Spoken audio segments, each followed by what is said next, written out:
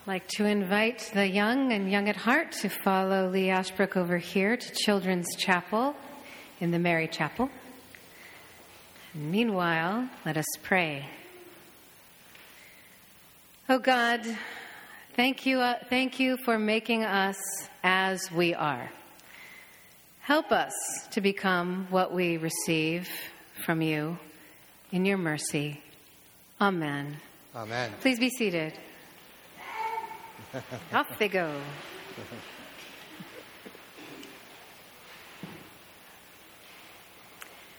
You might not have noticed it. I know I didn't really at the time.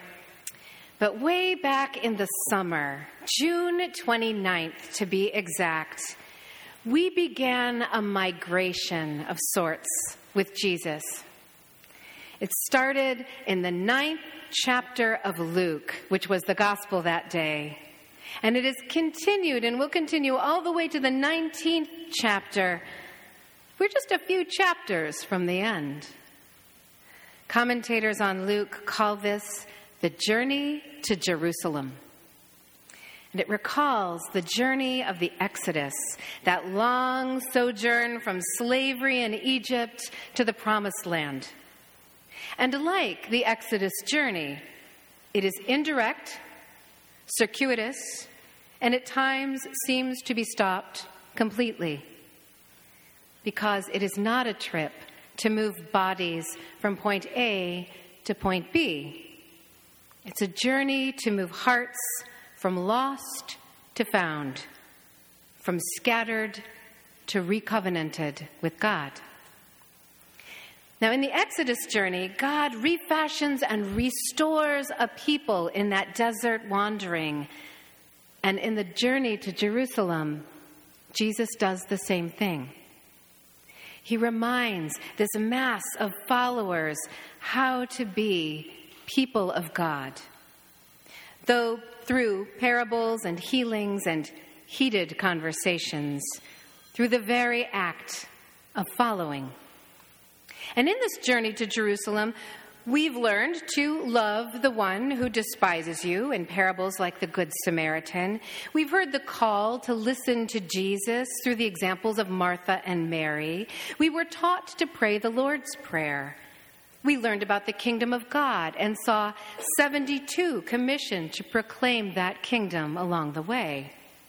There were controversial healings on the Sabbath and lots of teaching about how the disciples should relate to one another. This is not the walk of individuals all happening to go to the same place. It's the walk of a people. And it challenges those individuals to be in communion, like the communion Jesus is in with his Father. Which brings us to today's parable. I want to place it in that context of this long and winding journey of identity, because I think it names one of our most devious stumbling blocks as followers of Christ. Our tendency toward division and schism. Jesus introduces us to two men at prayer in the temple in Jerusalem. One of them is a somewhat overzealous keeper of the law, traditionally righteous.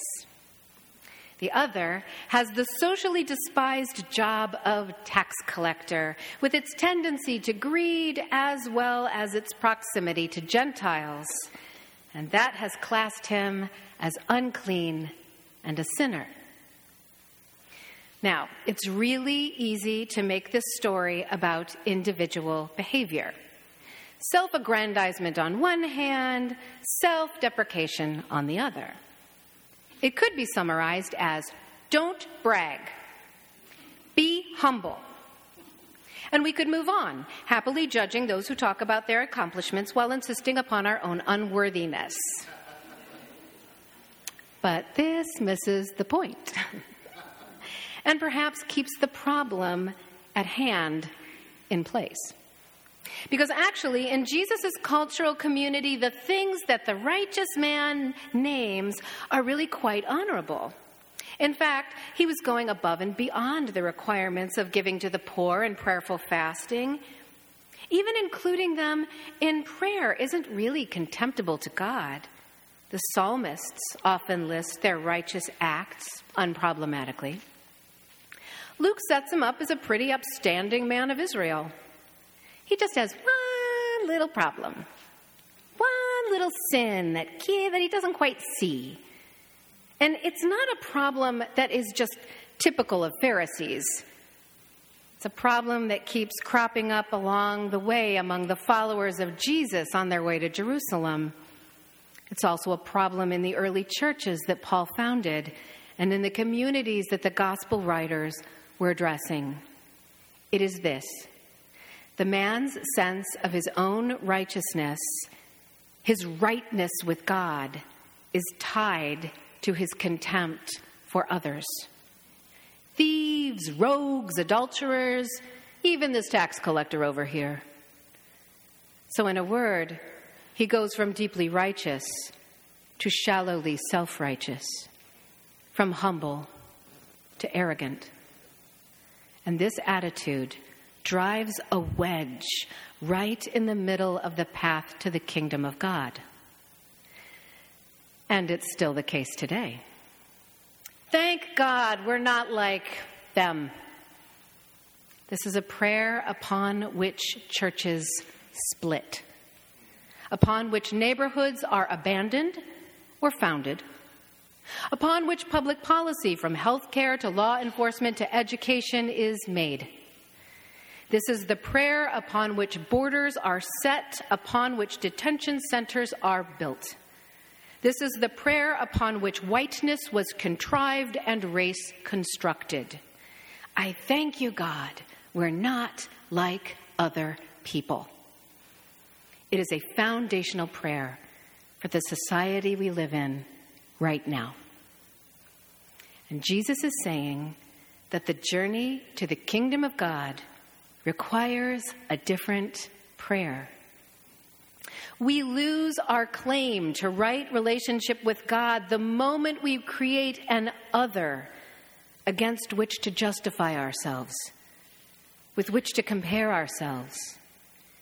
And that attitude is so prevalent in our social interactions today, especially among church people, that it's probably easier to double our tithe and to start fasting twice a week than it is to resist saying, at least we're not like them, or our kids don't hang out with those types, or our church isn't like that.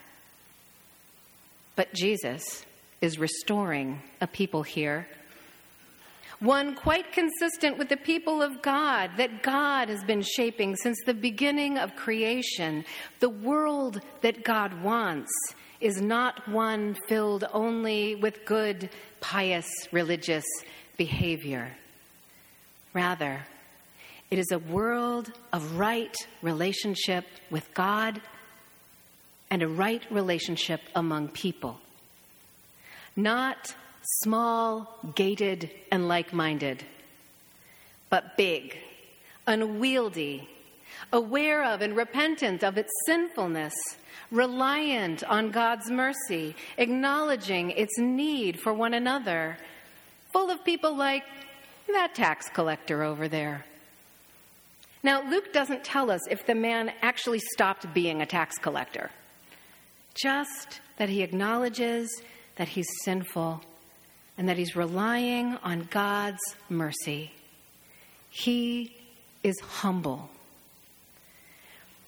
There is a difference between humiliation and humility.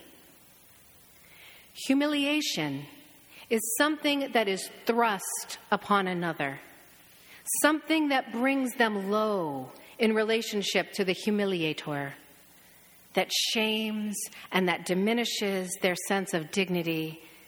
The prayer, thank God I'm not like you, humiliates.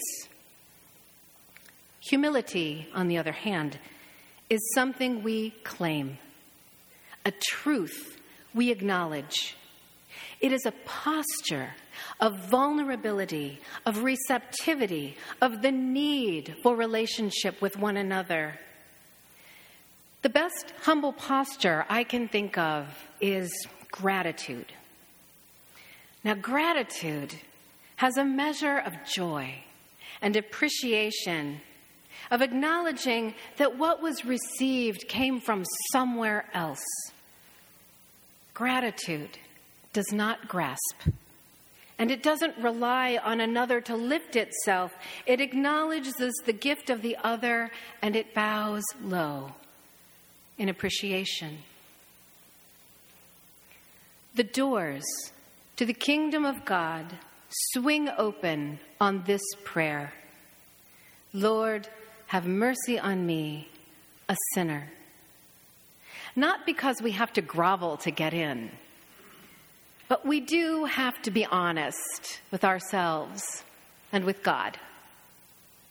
The covenant with God was never about earning ourselves into right relationship with God.